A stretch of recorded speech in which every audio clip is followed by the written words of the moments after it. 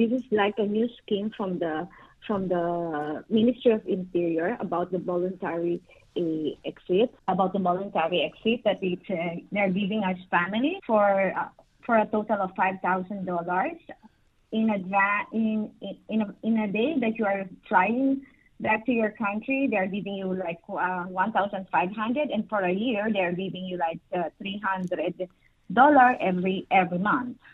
That's a lot of money. That's a lot of money, but the future of our children is not for sale. I'm talking about children who were born here in Israel. Do you know any Filipinos or other migrant workers that have accepted these financial incentives and have left Israel? I don't have no idea. Maybe for other who have very small children and babies, it fits them. But for us mothers who have children in the education system, it doesn't fit us. So it's a voluntary system. People who don't accept the government incentives are still staying here. They're not being forced out. Yeah.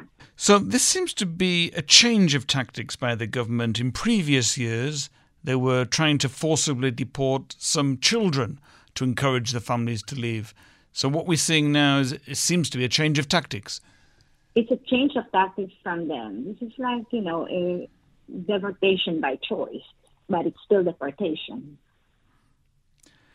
And how many Filipinos are there in Israel, more or less? I'm talking in behalf of the families who is undocumented. We are like about a few hundreds of families, more or less 800. And most live in Tel Aviv? Majority lives in Tel Aviv, but we have a family from Haifa, from the north, and also in Jerusalem. Now, the Filipino community in Israel is known to be a very friendly community, very hardworking, no problems, yes, we are. No crime. But what would you say to Israelis who say that despite their very friendly community, most of them are here illegally, without valid work permits, and Israel is entitled to have immigration rules, and if those rules are broken, those people shouldn't be allowed to stay? Israel should renew their immigration policy regarding inviting foreign workers here in the country. Caregiving is a long-term work. You cannot just work for 2 years or 5 years, because the more that you take care of the elderly and especially kids with disabilities, the longer is the working years together. This one alone should be fixed by the government, that whoever is here, then they should give the priority works for them, and not to invite more foreign workers in the country. Has there been any indication that the government is considering such a change? I don't have no idea. We tried everything in the last year to lobby for the regularization of the status of the children. We asked for interministerial committee.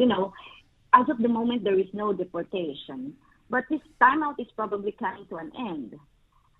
Because on June 30, when an exit encouragement operation was announced, specifically focusing on Filipino families, and it will end until November 30.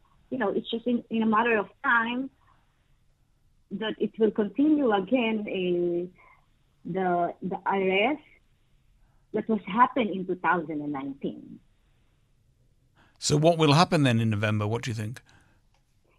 We were given like a time frame from the voluntary exit encouragement from the Ministry of Interior until November 30 of 2022.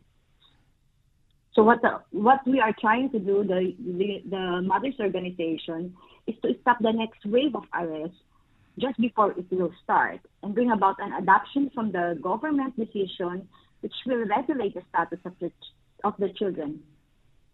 So Filipinos living here, particularly the mothers, are living in constant fear that they will be deported sooner or later. Yes, and our children are afraid. They live in constant fear. And now that the corona restrictions are lifted, it is only a matter of time before the immigration officers come for them.